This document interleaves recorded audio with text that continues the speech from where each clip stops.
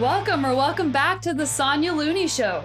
This is a podcast about mindset, plant-based nutrition, and inspiring stories.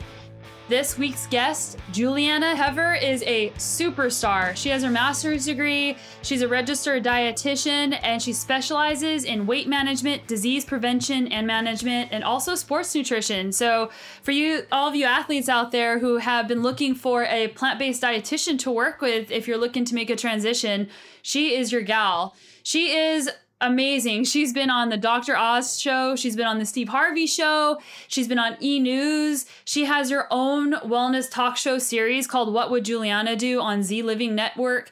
She has done a TED Talk, and she's written a couple of books. The Complete Idiot's Guide to Plant-Based Nutrition is her first book, and there's a second edition coming out in January. So we'll put a link to that in the show notes, and I highly recommend that book. And also The Vegetarian Diet, and that's the most recent book that I finished reading, and we talk about that a little bit on the show. I've been following Julieanna on social media for a while, and I just really love her energy, and I love the diversity of topics that she brings up. And something that's really interesting that we got into for a little bit in the show is oxidative priority. And I'll put a link in the show notes to that because that's the first that I've heard of it, and I think you guys will be really interested in it as well. It always motivates me to speak with all these great people in the plant-based movement, and it's a huge privilege having a podcast that I get to speak to such awesome people. And in the show, we talk about the power of community and how important it is to surround yourself with people who are doing the same things as you, not only for plant-based nutrition, but for other things as well. But if you're looking to join a community about plant-based nutrition, I invite you guys to join my Facebook group, the Plant Powered Tribe with Sonia Looney. It's free. You don't even have to eat a plant-based diet to join it. It's just a fun environment where we can talk about what we're eating and what we're doing and share fun recipes. A lot of times people ask me on social media when I post a picture or a video in Instagram stories of my food, they're looking for the recipe. So I'm trying to be better about posting my recipes in the Plant Powered Tribe. Huge thanks, huge props to you guys who are contributing to my show on Patreon, a crowdfunding website. I really appreciate the financial support. There's a lot of behind the scenes action and work that go into the show, and every dollar helps. So thank you very much. And thank you for your emails. It really does help me stay motivated. And it's awesome knowing that this show is bringing value to you guys. And if there's anything I'm not covering, something maybe that you would prefer to hear about or something that you don't like, please tell me because this show is for you guys. But that's enough for me. Let's get into it with Julieanna Hever. She's so fun. She's full of energy. Let's go. Hey, Julieanna. Hi, Sonia. Thanks so much for coming on the show. Thank you for having me. I'm excited to be here. Yeah, so I've been following you for a while online, and I love all the different social media articles that you post, especially on Twitter. Thank you. Yeah, my friend Brenda Davis, who was guest number 2 on the show, recommended you and said that I should have you on. So I looked you up and I saw that you had a book that just came out. Well, yeah, I had a book. The last book came out. It's actually been a couple years, but I have a new one coming in January. So I'm excited about that. Oh, what's the new book? So the new one, the one you read was Vegetarian. That was a couple years ago. But the new one is, my very first book was The Complete Idiot's Guide to Plant-Based Nutrition. And it came out in 2011. And it did really, really well for the publishers and did really well altogether. And people were just really excited about the content. But it's been a while and so much has changed. And they asked me to do a rewrite. And I was thrilled because there was so much more I wanted to put in. And I brought along my business partner and co-author now, Ray Cronice, and we were able to integrate some really exciting, like cutting edge stuff on metabolism and weight loss and health span and longevity. And it's like a completely different book. So I'm really excited for this to come out. I think it's going to be a game changer. Wow, that sounds really cool. Like a lot of times you don't really hear about metabolism. And in Vegetarian, there was a chapter that was about calories in, calories out. And my personal experience, especially as an athlete, is that not all calories are created equal. And like I could exercise for 20 hours in a week and still gain weight if I'm eating higher fat or processed food. So can you talk about that a little bit? Yeah, well, that's what's so interesting is what Ray has written about is called oxidative priority. And I think that answers all of these questions that we have about metabolism. It absolutely, it's what you eat. It's also how much you eat. It's how frequently you eat and all that. But this oxidative priority little area was new to me. And this is what, where our kind of message is. synergized and came together. And I'm really excited about this because it helped me lose I've been the same weight my whole life, except for my 2 pregnancies.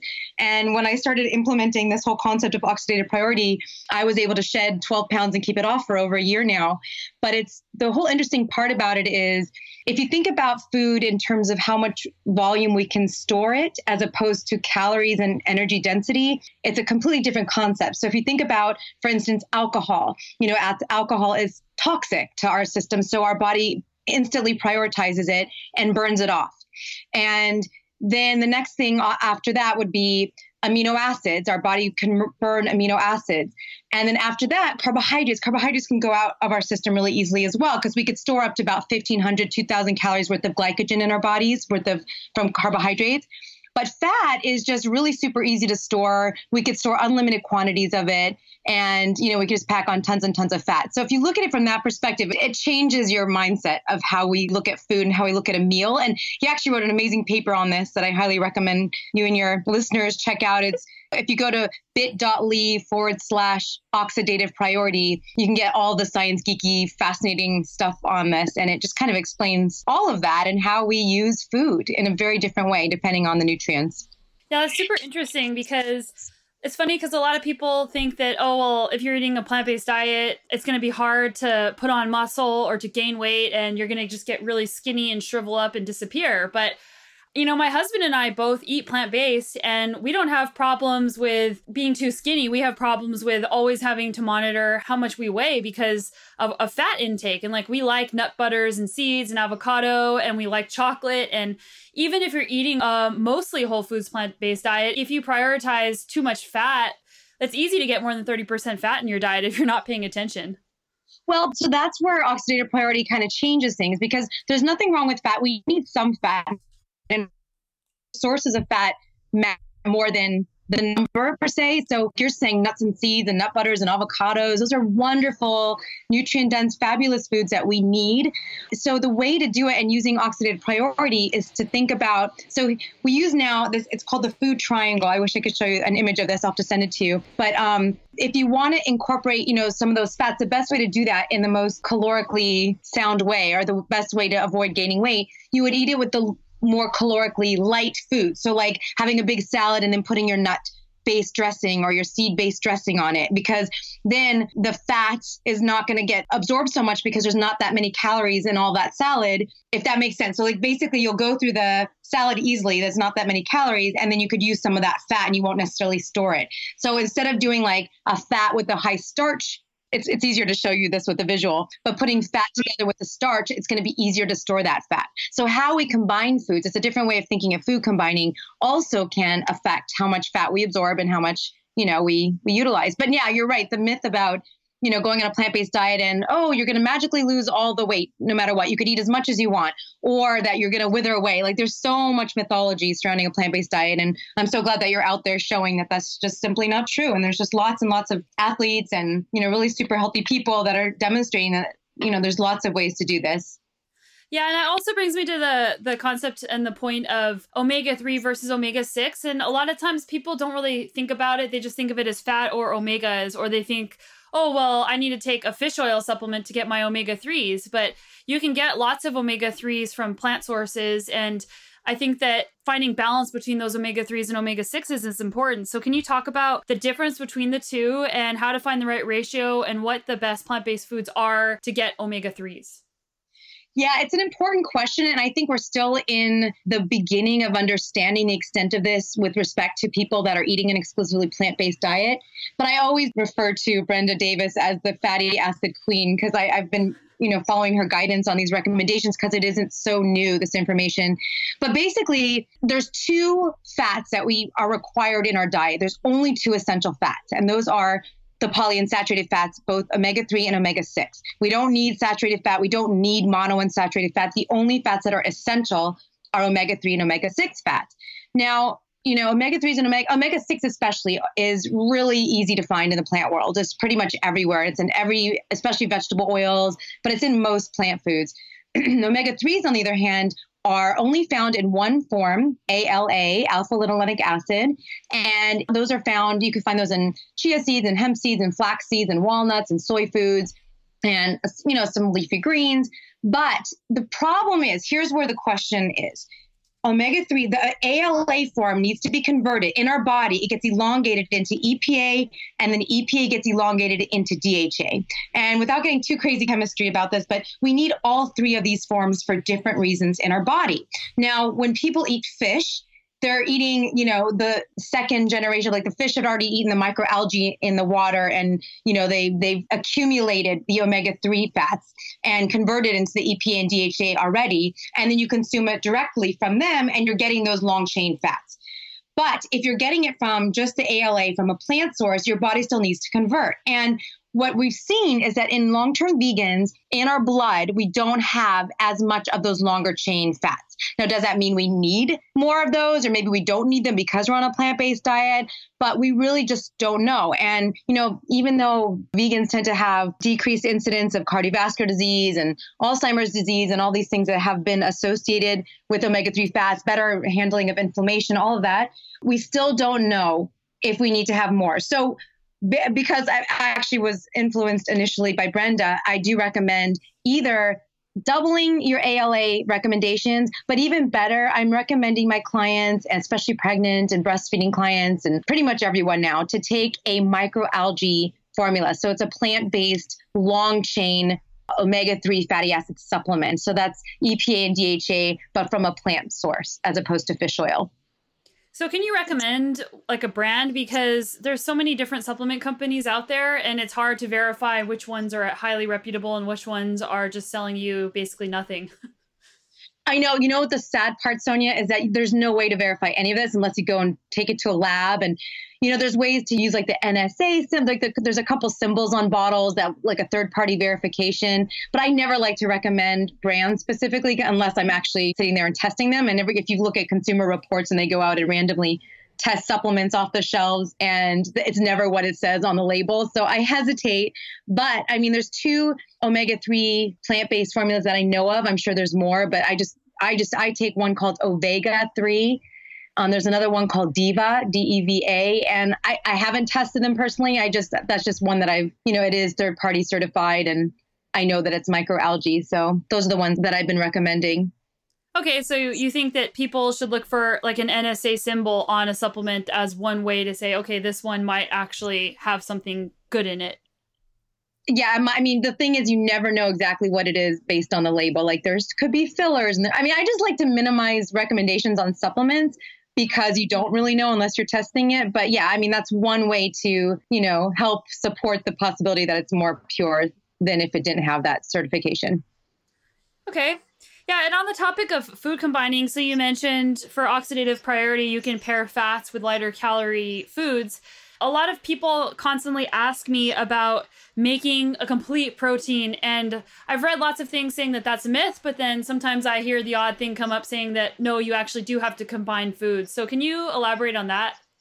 Yeah, that is an absolute myth that was never corroborated. It started in like 1970s kind of Vogue magazine, I think. And then it was perpetuated in Frances Moore Lepay's book, Diet for a Small Planet. And then she retracted that statement because it's just not true. I mean, we don't eat protein, we eat amino acids, and we only need a few amino acids, and they're abundant in the food supply. So you don't need to, our bodies are way smarter than having to have our proteins put together. And, our bodies deconstruct them once they go into the mouth anyway. Once you go into the stomach, everything comes apart, goes into the body, gets digested, and then we pull what we need, we string them together as needed. And there's no reason to ever concern yourself with getting specific amino acids.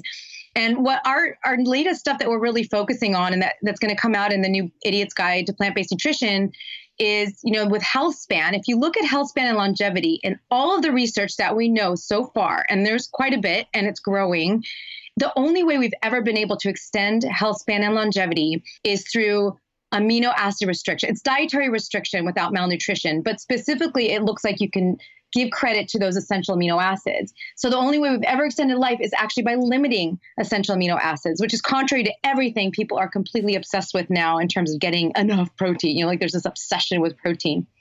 Yeah, for sure.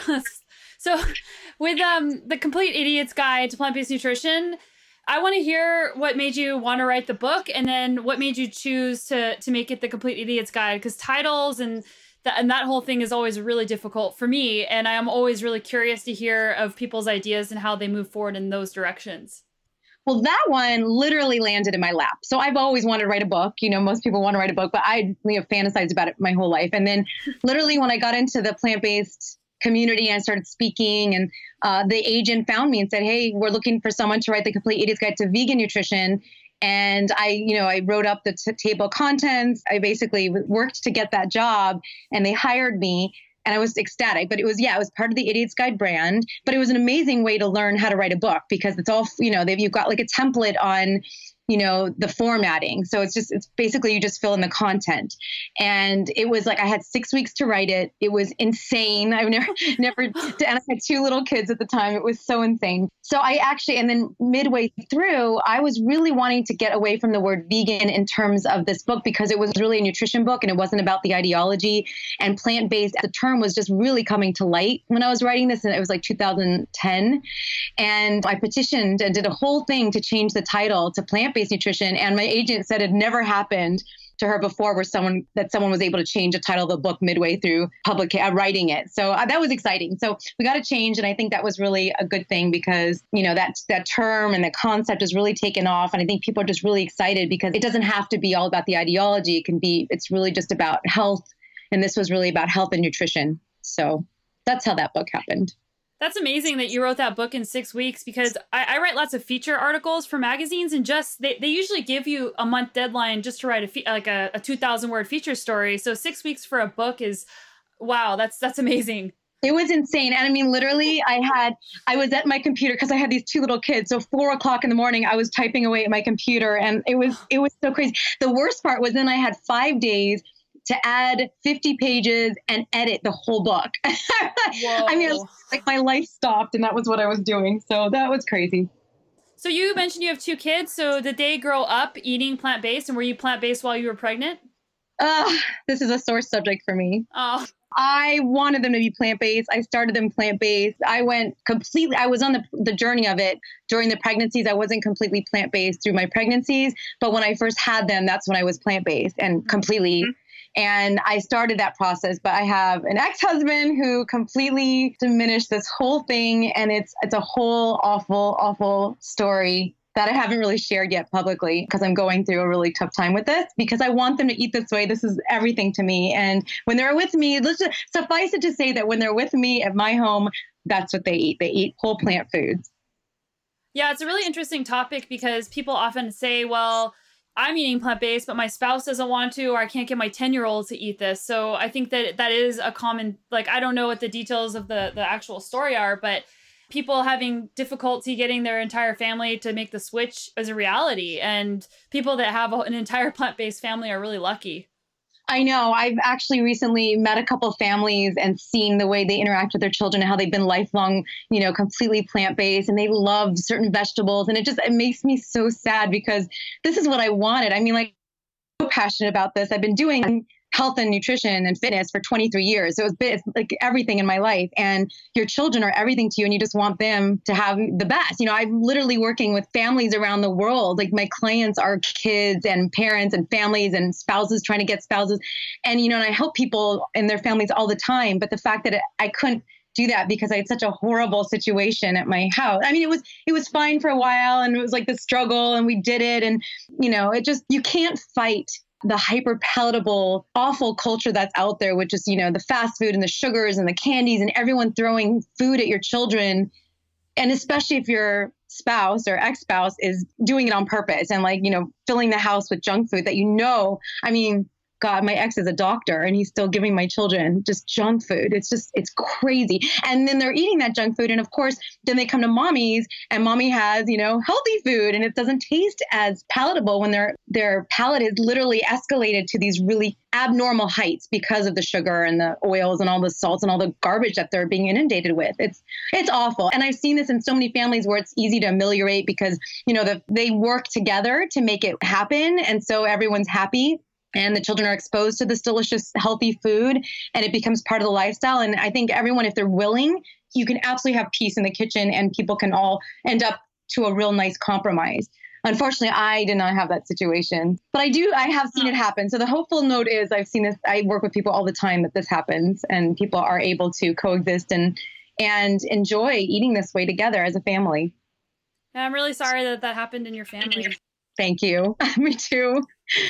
Yeah. So I think that's a good point though, that like when people first switch their diet, it might seem that spinach doesn't taste as good as what they're used to eating because they're eating processed foods or things that have lots of just junk, stuff that's not even real food in it, chemicals and sugar and those types of things. And whenever you don't eat as much of that stuff, spinach tastes different and fruit actually tastes different to you.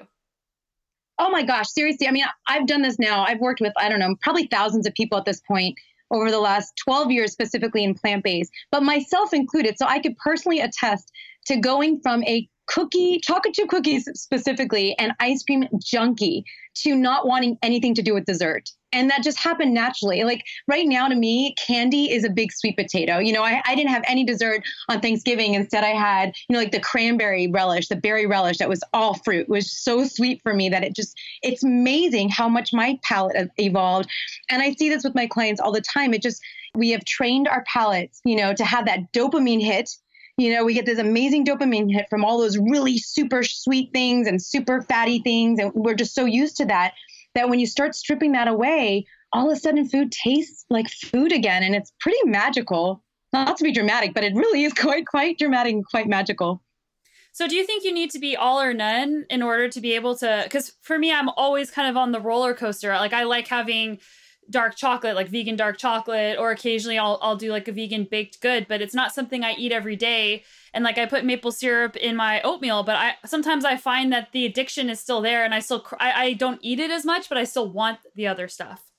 Oh, yes, that's exactly it. And that was my journey was very slow, but some people just have to go all the way. It just depends on the person. It's true. The more you have, the more you want. And that's human nature. Like we are adapted to want to eat the most hyper palatable, hypercaloric foods, for survival. And so it's like in our DNA to want more. And if you are, like you're athletic and you're lean and you're healthy and you're fit, then, and you're able to temper it, then you're fine. But for people that can't, and most people I work with, I mean, almost, 70% now of the US population are overweight or obese. Most people are not able to stop that and not able to control it. And so that's when, a more dramatic intervention, which is what we do with Just Size. We have a real dramatic intervention, basically a complete intervention, and cut it out. And then it's easier. And then you don't want it. And it's more, your taste buds will adjust. It takes about 3 weeks for most people, give or take. But you could do it really dramatically and quickly. Just cut it off, cold turkey, or you can just you could wean yourself. And I personally was able to wean myself, but it took me a long time. And like I said, I had 10 extra pounds sticking around for years that I finally was able to get rid of once I was off of all those foods. But it depends on your situation. And you mentioned in your book, Vegetarian, that you used to be like an actress and that you were trying to get lean for your job and living in LA. Yeah. I mean, I grew up in Los Angeles. I was a dancer from age 4. I think I danced before I walked. And then I was, my dance teachers at age 10 would say in front of the class, Julie, cut out your snacks. Oh. And then I know it's so LA and so, dancer actress world. And then as an actress, I went to arts high school and I was, going on auditions and had agents and they were like, oh, well, if you just lost a few pounds, and it was, so I was on every diet, I tried everything. And that's really how I became fascinated by nutrition. I read every diet, tried every diet, wanted to know everything. And, and I was able to lose weight, but I was miserable. Like, I remember the one time I got to the weight that I am, actually was a little more than I am now. And I remember I was starving. I had acne. I was so grumpy. Like no one wanted to be with me. And I was doing I think it was it was like protein and veggies. So it was like chicken and egg whites and veggies. And that was it. And it just was awful. It was torture. And now it's like I eat really big quantities of delicious food. I feel great. No acne. My skin is clearer than ever. And, my labs are amazing and I've been able to keep the weight off. So it's been quite a journey. Yeah. Yeah, I think it's important to say that it's about sustainability too, because no one can sustain on that diet and not go absolutely insane. And with a plant-based diet, it's not just like a diet that you do to lose weight. It's like, this is going to be either 100% this way or just trending in this direction for the rest of your life. And looking good is an awesome benefit, but really the major benefits are what's happening underneath the skin and what's happening in there. Yes. Yeah. I mean, the outside is just like a reflection of what's going on inside. It's beautiful. I can't tell you.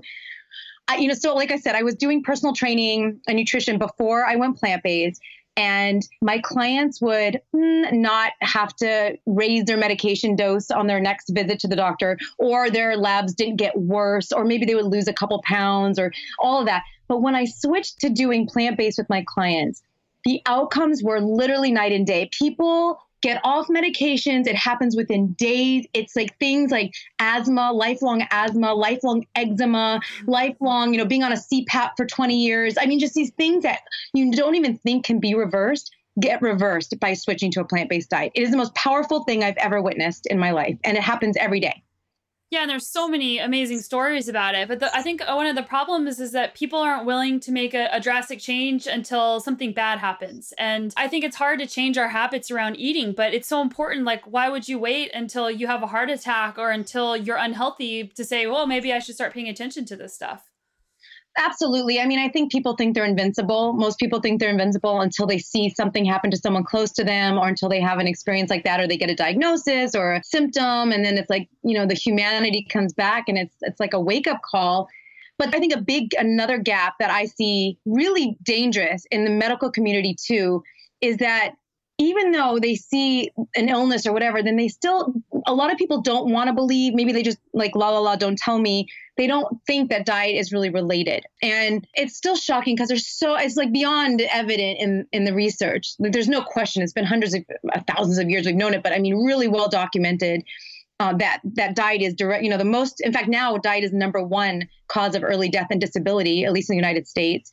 So even though when people get a diagnosis, I want to encourage people to explore this, because you can't deny what happens. Like if you try it and you see what happens to your body and you see how you can reverse these conditions, you'll see how powerful it is. But, a lot of doctors are like, oh, it has nothing to do with diet. Let me give you your prescription and see you next month. I see that a lot. And that's something that I'm hoping changes. Yeah, and I think the compensation around that too, because doctors, I live in Canada now, but I'm originally from the States, and doctors are compensated when they prescribe a drug. Well, not always. I mean, it depends. I guess it depends on what kind of situation.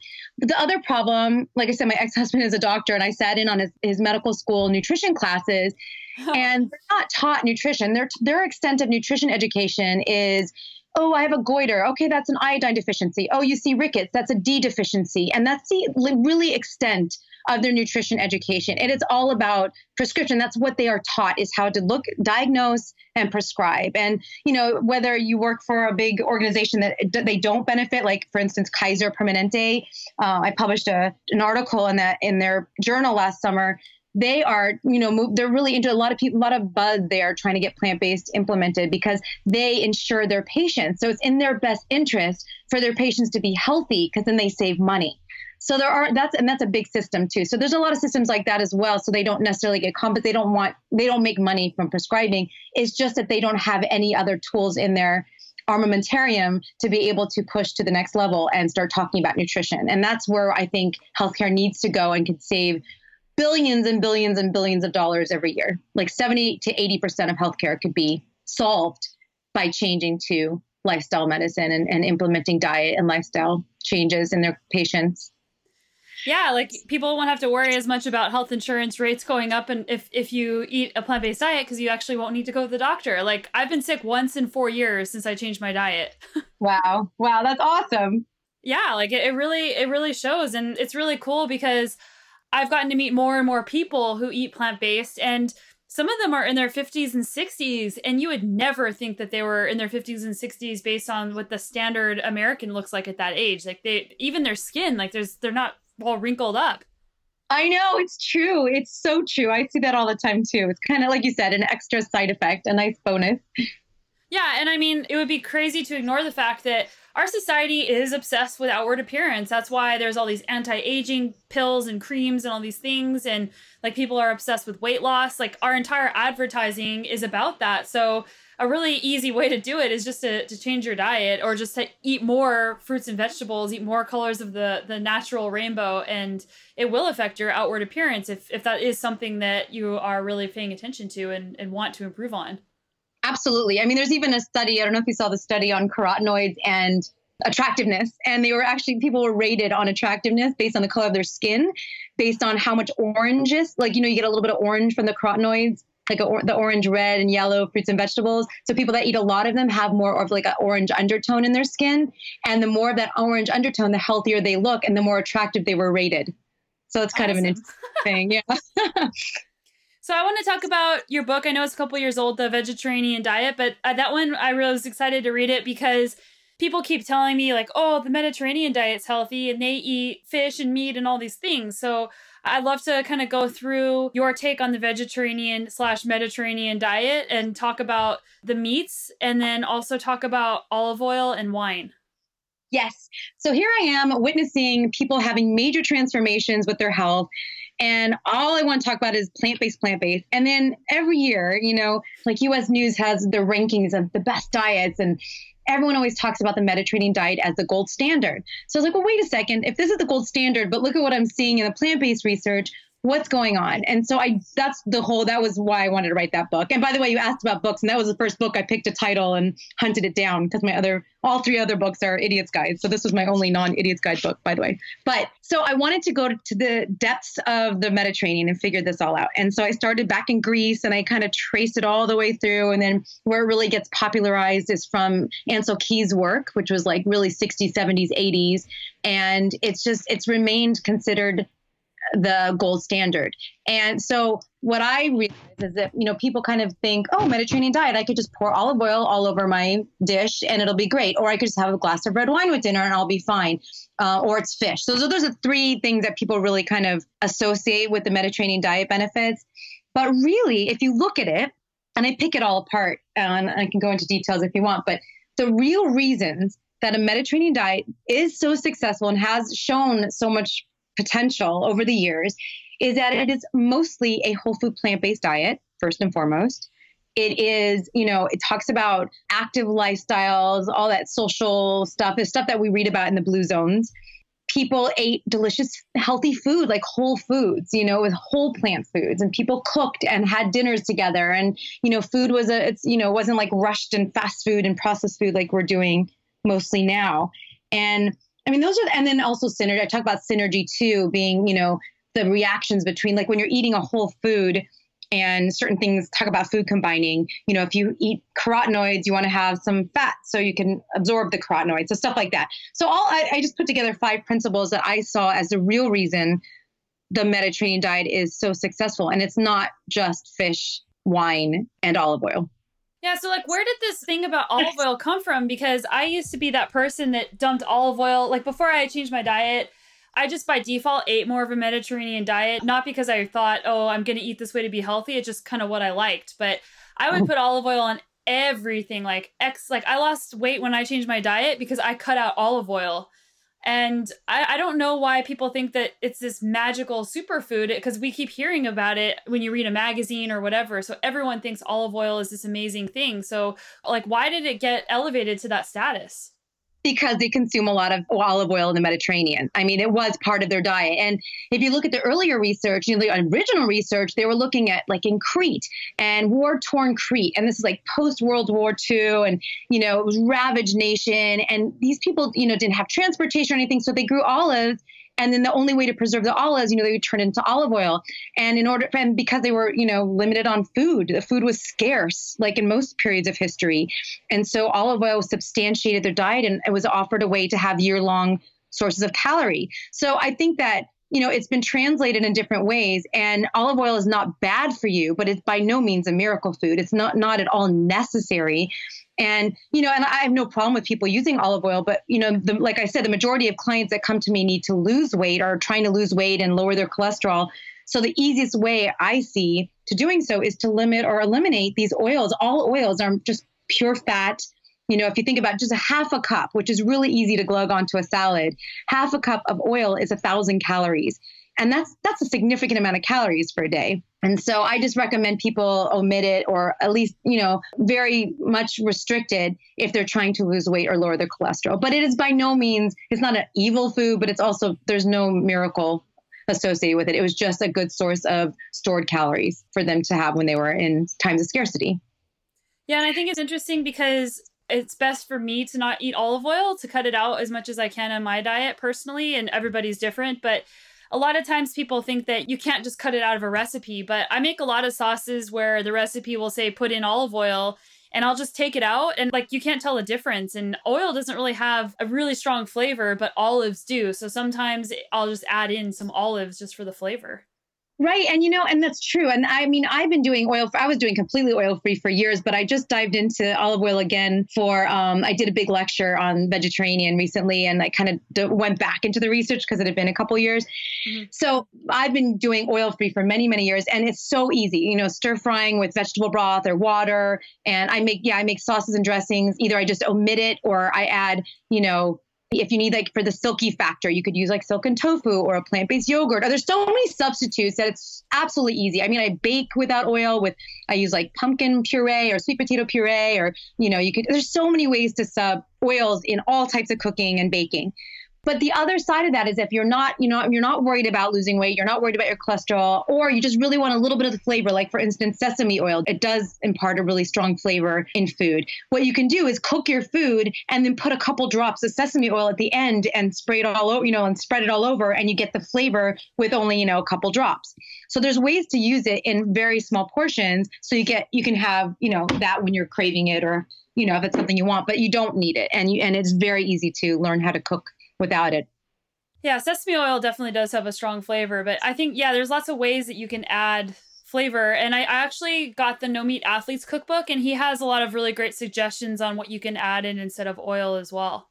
Yes. And yeah, I'm not anti-fat, and I think you can get lots of fat just from your food. So that's why I get 25 to 30% of my diet from fat without even adding oil into my diet. So yes. Yeah, it's easy to get enough fat. We don't need a lot of fat, and it's much more fun and much more palatable to get it from, nuts and seeds and avocados, and it's easy to get more than enough. So you're right. And it just depends on what your goals are.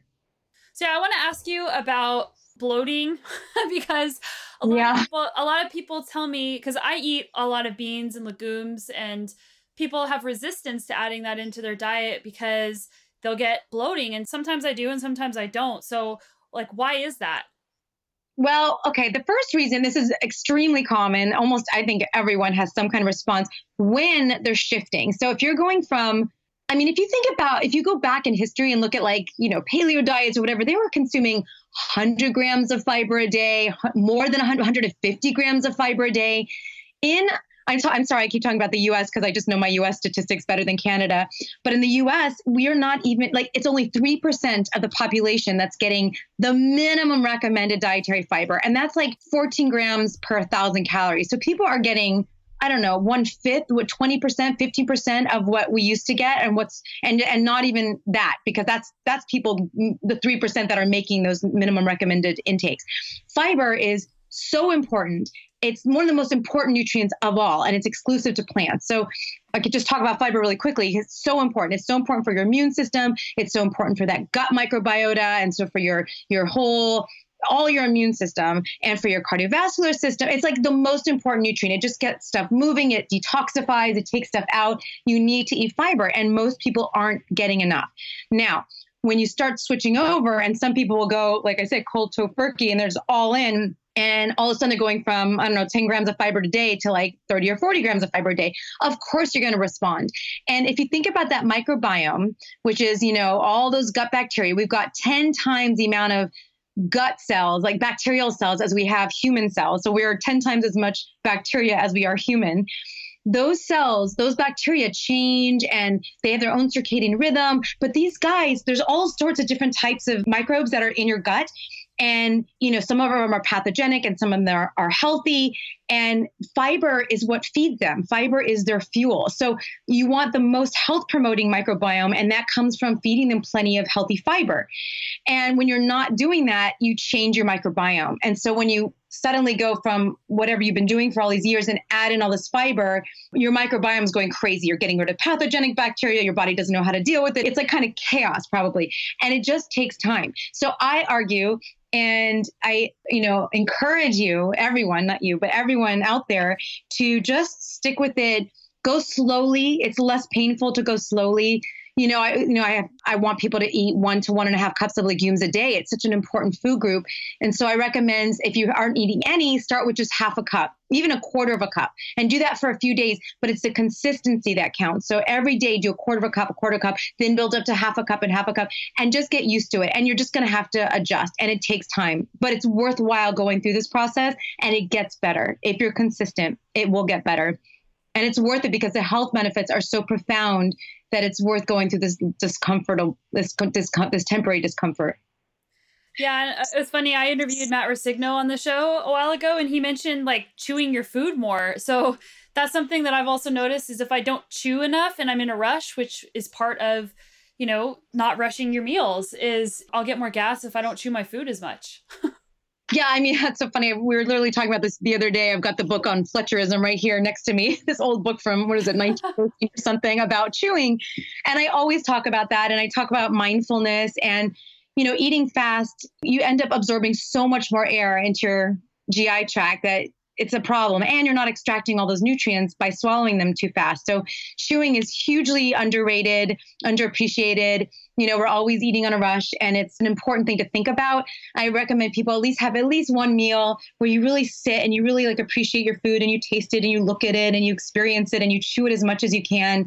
But it takes a lot of discipline, and it doesn't always work out that way. It's, our lives are crazy, and mine too, but it's something to strive for and to think about. But I think the primary thing is, if you work on that, great, but you're still going to probably experience some discomfort as you're going from any kind of diet towards a more plant, source diet. And just, especially when you're adding in the legumes and the cruciferous vegetables, but it really is a worthy endeavor. Awesome. So you mentioned that you are working with your business partner and you guys are developing a lab in Alabama. Well, we have a lab, but we just are launching a lifestyle transformation company called Just Sides. So it's basically, taking people on these incredible journeys, really extraordinary results, and, changing their lives. It's been really exciting. Cool. So is that mostly for people who are sick, or is that something that athletes who might be interested in making a change to a plant-based diet could participate in? No, this is more what we're doing right now, because we just launched, is we're focusing on people that need to lose weight. So people that need to lose usually about 40 to 60 pounds. We have people that come in that need to lose 100 pounds, 150 pounds, but at least 40 to 60 pounds.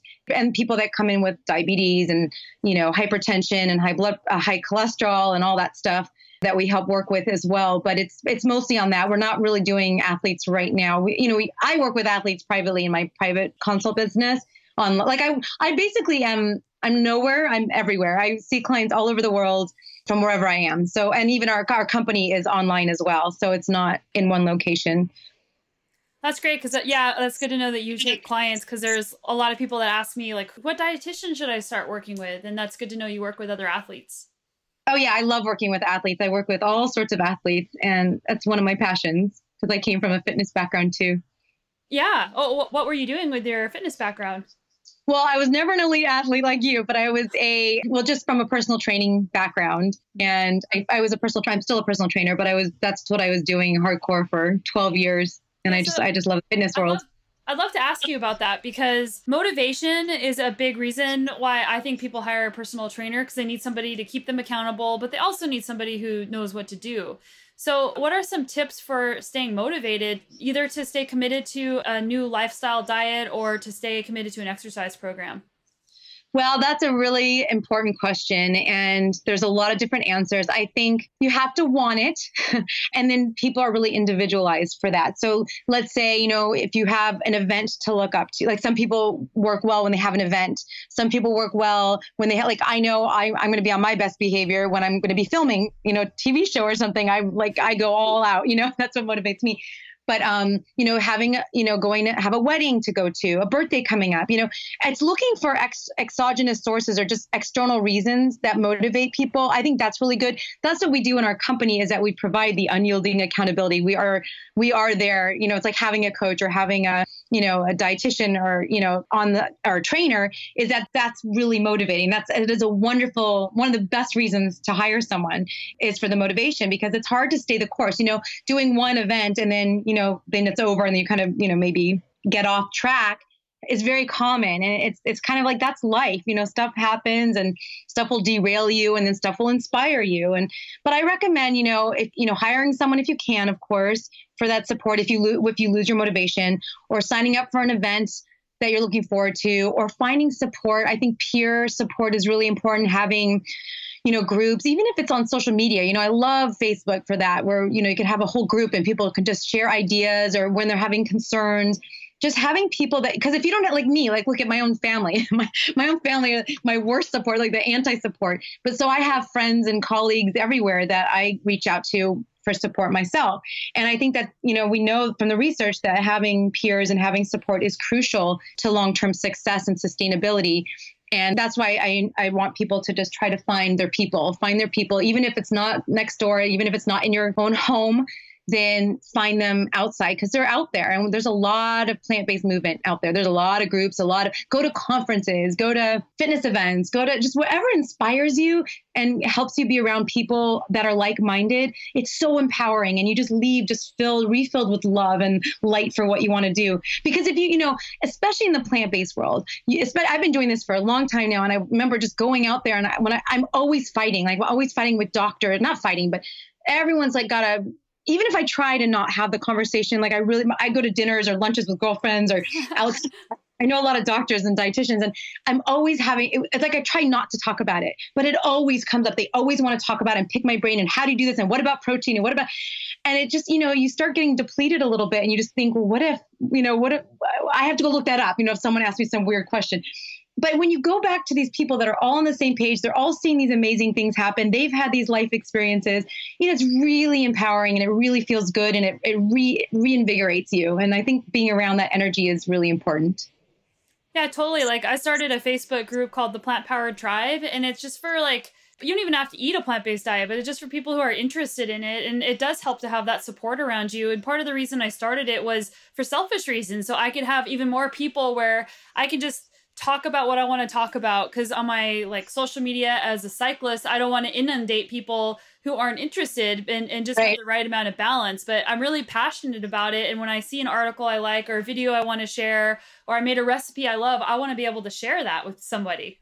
That's awesome. See, that's exactly what you should do. I think that's beautiful. I mean, and then look, you have people, right? And you guys talk and you're excited and you fuel each other.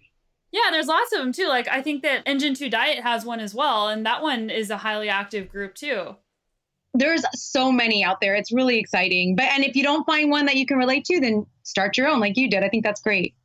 Yeah, or even a person, a lot of times people will hear, oh, plant-based, but they're turned off by somebody that eats a vegan diet or eat a plant-based diet. So they just immediately shut down. And I was one of those people, because years ago, 4 years ago, 5 years ago, I lived in Boulder, Colorado, and I lived there through my 20s. And I didn't like the word vegan. I thought vegans were weird. And then I met my now husband, and he told me about plant-based diet. And I thought, okay, maybe I'll give this a try. And sometimes it's just connecting with the right person that helps you actually hear the message in the right way. Absolutely. And I just really encourage everyone also to be real positive, because there's so much of that negativity. Even though, are you vegan enough, or are you plant-based enough, or are you doing enough? It just gets so ridiculous. And I think that anyone that's trying to do, be better and do what's right for them should be encouraged and supported. And if you feel attacked or just get out. I just started running. I don't get into those debates anymore. I don't try to convince anyone to do what I'm doing anymore. I gave up on that a few years ago. I finally just decided to stop knocking my head against the wall. And I thought, you know what, I'm just going to be, with people that agree. And if they want my help, I'm happy to help. That's what I want to do. But I'm not going to force anyone. I'm not going to guilt and shame anyone.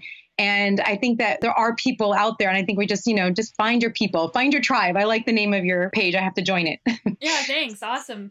Yeah, and I think that there is a lot of food shaming out there, and people, like what you said, and people that will change their diet or start changing their diet, and they'll commit to it for a little while, and then they say, oh, well, like a friend of mine went traveling somewhere, and he's like, oh, I've been eating all plant-based, but then I wanted to have the ceviche or whatever. So I cheated, and then they like are confessing to me, and I tell them like, that's fine. Like if you want to do that's totally fine. And I think that it sucks that people feel that the label is what's intimidating to people. Like, oh, I can't call myself plant-based if I'm traveling and I eat this, or if I accidentally eat a cookie that has egg in it or whatever. And it's not about being perfect. It's just about being healthy and making healthy choices as best you can, and not shaming ourselves or other people around us. If they want to eat, like if someone wants to eat meat twice a week and they eat plant-based the rest of the time, that's awesome. Absolutely. And I think that that's the number one reason for the recidivism rate. People just say, oh, forget it, I messed up. And they feel so bad about it. When what a waste. If you just, what if you had ceviche when you're whatever in Spain or whatever? Why then the next day you get back on and you don't feel bad about it. You go back to making really good decisions. And one thing is not going to derail you. By the way, in the Mediterranean diet, there were animal products consumed in that diet. And, if you look at the blue zones around the world, all the longest lived populations in the world, they had some animal products, a little bit, but it was mostly plant-based. So I never want someone to look at one meal or one day or one superfood or one horrible food. Yeah, so let's just pick back up. So we were saying that it's really important to pick back up when your Skype call drops, but also if you deviate from your diet a little bit. Yeah, absolutely. I think that, the more forgiving you are and the more open-minded you are and the more comfortable you are with not being perfect, the longer you can sustain this, the easier you can do this, and the better you'll be in the long run. Yeah, for sure. And like you said, I think it's like 5 to 10% of people in the blue zones diet come from meat. But I think the problem that people face is that if they say, okay, well, I'm going to eat like the people in the blue zones, I'm going to eat 5 to 10% of my diet from animal products. But it's really hard to actually do that, because once you start eating that stuff, it's easy to just get back in your old habit and eat more and more of it and just say, oh, well, I did it last time, I'll just keep doing it. Yeah, I mean, maybe we don't really know. I mean, we don't know how much you can get away with, and you can get away with a lot up until your 40s and 50s, and then everything kind of hits the fan. So, you could probably get away with a little if you don't, like you were just talking about having a piece of chocolate or having a baked good or something. If you can have a little bit and then move back to the foundation of your diet, you will probably be fine. But like you said, these things are very palatable. They're, and it's habitual. And so it just depends on you and how you are with those things. But it is, I mean, the odds are in your favor to just get rid of the stuff that tempt you and the stuff that, like, I know myself. And if I start with one French fry, it's all over for me. I will have bowls of French fries. Like I can't stop, or vegan pizza. Like you have to know yourself and know your limits. And, it takes time. Like everyone's different and slightly, and everyone's a creature of habit. So usually it takes kind of a jolt to really start this off. And then you find your balance, you find what works for you, but without judgment. I think the most important thing is not to judge yourself and just to every day, just go in there. Every bite matters. Yeah, just do your best. I mean, I think that that's a really important thing, is just commit to doing your best. And sometimes your best might be not as best as your best yesterday, but just kind of commit to going in that direction.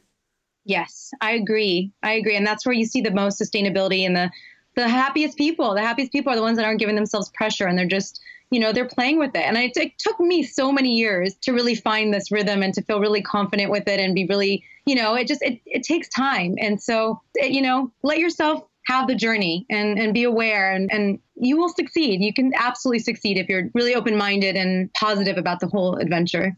Cool. Well, I think that's a great place to wrap this up. Can people pre-order your book? Yes, they can. It's available on Amazon right now. I think it's probably going to be available everywhere. I think we're launching the pre-orders on December 4th. Plant-Based Nutrition Idiot's Guide 2E, it's like second edition. Not as sexy a title, but I'm really excited about this book. I can't even tell you. I can't wait for it to come out. Are you going to be doing a book tour with it? We are going to do somewhat of a book tour. Yeah, we've got a lot of events and speaking stuff coming up next year. And we're still planning out what we're going to do in terms of specifically the book. But it is officially available on January 8th or January 9th. January 9th. January 9th. And yeah, and we're really excited. So I will post where I'm going to be on social media. And you can find me on social media. Everything, you could link to everything from my website, which is plantbaseddietitian.com. Cool. I'll make sure I put that in the show notes. And yeah, if the listeners want to connect with you in person, they should check out your speaking schedule because yeah, it's really powerful to meet somebody in person too. Yes, I love that. I love meeting people that have read the books and I love that. So please, yeah, look for me and I look forward to meeting everyone. And thank you so much for having me, Sonia. Thank you. Yeah. And hopefully we can meet in person at some point soon too. I would love that. I definitely would love that. Okay. All right. Take care.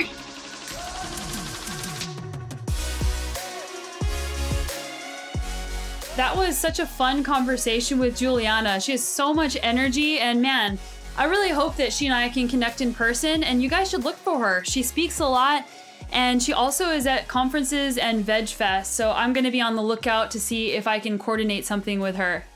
The holidays are right around the corner. How are you guys doing? Are you staying on track with your goals? Are you allowing yourself to have some treats but then getting back on track? That's always the biggest challenge is not overindulging in the holidays. And something that I try to do to help keep myself on track is to committing to eating a certain number of healthy foods in a day. So saying, I'm going to eat 1 cup of legumes. I'm going to eat salad every single day. And also setting ground rules onto how much of something that you want to eat. So if you want to allow yourself to indulge a little bit and you want to have sweets every single day, set a limit on how much you're allowed to have, or with drinks, however many drinks you're allowed to have, because I find that at least having a rule there will help you make good choices around your food.